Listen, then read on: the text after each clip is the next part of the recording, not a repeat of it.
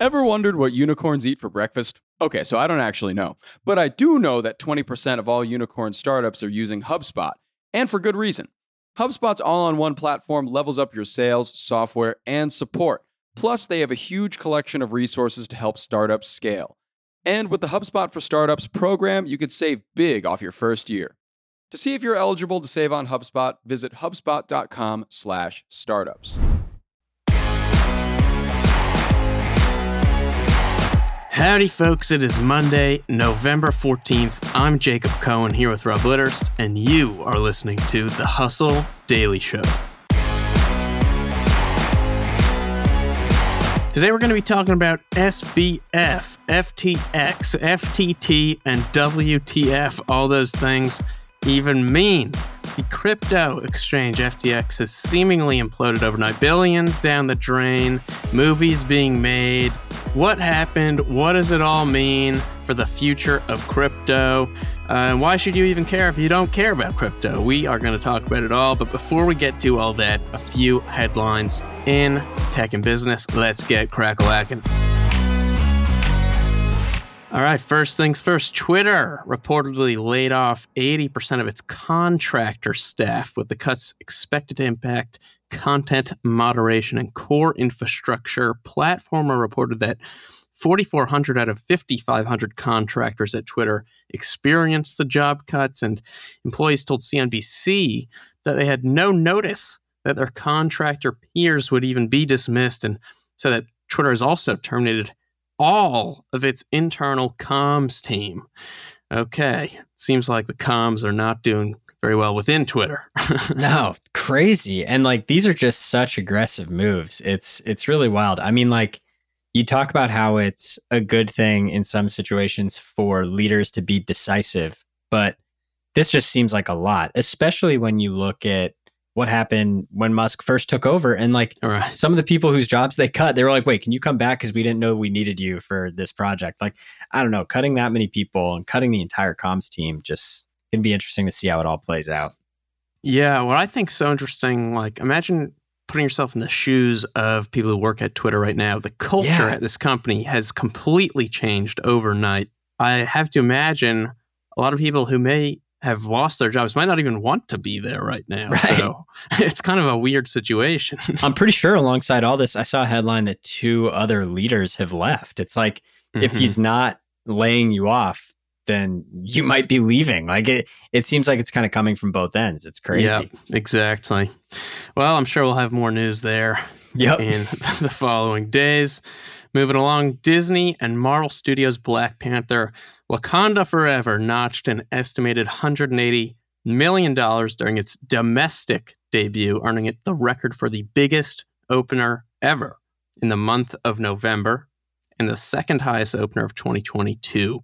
All right, moving along. Saw an interesting interview over the weekend with Tracy Bennett, who's an associate puzzles editor at the New York Times since 2020, who is now also the official editor of Wordle. Yeah. She did say the game still gets tens of millions of players daily. Oh my goodness. And her job editing Wordle, basically choosing a word each day, takes around 30 minutes to an hour, which I thought was a neat little fun fact. That's crazy. All right. And lastly, Amazon started its 2-day delivery program 17 years ago, if you can even remember that. It's crazy. But by the end of this year, that milestone could drop down to 30 minutes as its drone deliveries start to pick up. It has a 80-pound, 50-mile-per-hour MK-27-2 drone that's going to start making deliveries of up to 12 kilometers round trip in California and Texas by the end of this year. On Thursday, Amazon also announced its next drone model, the MK30, which it says will launch in 2024, which is a little smaller, but will be 25% less noisy and be able to fly in light rain. It's looking like this is a technology that kind of was promised, like many of these far out technologies are, to come a little earlier than it actually will. Mm-hmm. A little premature. Yeah, exactly. But it does appear like they're making some real progress here, getting these out in the wild. It's going to be interesting to, like, Wouldn't it kind of freak you out if you're like walking around, like walking to work or something like that, and all of a sudden this drone just kind of buzzes over your head? I don't know. I'm a little bit nervous to see how this plays out in real life. Yep. I think if you live in big cities, you're not going to see these for a long time. That's a good point. Yeah. But if you're one of these random kind of rural towns that these companies are partnering with to test these out, it's got to be a weird sight. Oh, definitely. All right, JC. So probably the biggest story in the world of tech and finance this weekend and the past week in general was FTX. There's a lot of crypto mumbo jumbo here, a lot of abbreviations to your point earlier, FTX, SBF, FTT, SEC, lots going on there. It's a pretty confusing story to follow because there's kind of a lot of technical jargon that not even regular finance people would really know what some of this stuff is. And a lot of it's still developing. So it's going to be a really, really interesting story to follow. What's going on here? Can you kind of give us a little background on FTX and SBF, or Sam Bankman-Fried, which is the founder's real name? Yeah, for sure. It is an interesting story indeed. And like you said, very much developing, and really will impact the future of cryptocurrency as we know it. And so the short story here is this, because you've probably been hearing a lot of, even if you follow the news a little bit, of tech and finance news a little bit, you've probably been hearing some of these terms thrown around. So the short story here is this. You have this guy, Sam Bankman-Fried, SBF. He went to MIT, worked a bit in the charity world, and then at trading firm Jane Street. Okay. In 2017, he launches this crypto trading firm, Alameda Research. And 2 years after that, he launches FTX, this crypto exchange. He runs it out of the Bahamas. In 2020, already FTX made $1 billion in profit, according to Bloomberg. And it seemed like things were going very well. Yeah, $1 billion in profit sounds pretty nice. Yeah, exactly. As with a lot of crypto projects, but things cool down and the tides go out. And so here's where things went wrong. In November, crypto media site CoinDesk dropped this report, which basically highlighted how Alameda's assets were heavily tied up in FTT, which is a coin developed by FTX. Days later, the CEO of FTX's arch rival, this company Binance, decides to sell off $530 million worth of FTT coins. So the rest of the market gets scared. Customers try selling theirs. And over 72 hours, FTX sees $6 billion in withdrawals. And they have this liquidity crunch. So FTT plummets in value.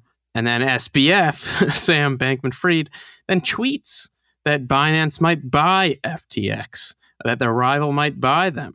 That's interesting. Everyone's like, oh, okay, so maybe this isn't going to be a big problem. Maybe they'll be saved. Only a day later, Binance said it would not, in fact, be buying FTX, citing basically a bunch of ugly stuff that came up during literally hours of due diligence. That's not good. Which I guess speaks to how bad the situation was. Right. And then after that, FTT coin plunges further in value. SBF and his FTX seemingly implode overnight. The man who's at one point worth $26 billion, more recently closer to $16 billion, lost some 95% of his net worth overnight, as well as his CEO title, filed for Chapter 11 bankruptcy. Disaster. Truly crazy. It's really, and like the crazy thing with Binance almost buying them, I think I read somewhere that Binance gave them like one of their first checks. So it's almost this like Shakespearean drama where Binance was like, you know, the big brother that gave them their first check. And then FTX and SBF started coming after Binance, and CZ, who's Binance's CEO. And so there's a bit of a rivalry going on there. Yep. And then Binance is about to buy them, and then they back out. It's the type of thing that kind of makes for a decent screenplay, I think. I think there's probably some opportunity there. Yeah, but it really speaks to kind of a big moment for crypto and finance right now in the tech industry in general. Totally. FTX is backed by the biggest venture capital firms in the world. Sequoia had invested over $200 million in FTX, and it said it's marking its investment down to zero. Oof. But also, the Miami Heat are ending their $135 million naming rights deal with FTX for their arena. FTX had equity deals with Tom Brady, Steph Curry. They had a deal with the MLB where you see an FTX logo on every umpire's shirt. UC Berkeley had a deal with them. Shaq, Trevor Lawrence, Naomi Osaka, the Golden State Warriors, Mercedes. And they had a $210 million sponsorship deal with an esports team. That's going to end. So it's really, really easy to kick FTX while they're down right now. There is one big compliment that I want to give them. In the kind of crypto mania where crypto infiltrated everything, started getting naming rights to stadiums, all that stuff, started having Super Bowl commercials. FTX easily had the best Super Bowl commercial with Larry David, and it was not close. I think they had the other one with LeBron James that I thought was a little bit much, but I loved the Larry David one. That one was so good. Yes. All right.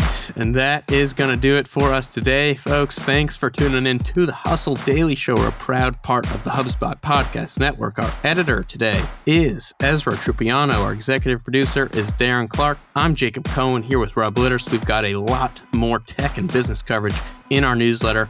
Go subscribe at thehustle.co/email. I hope you have a marvelous Monday, and we'll see you tomorrow.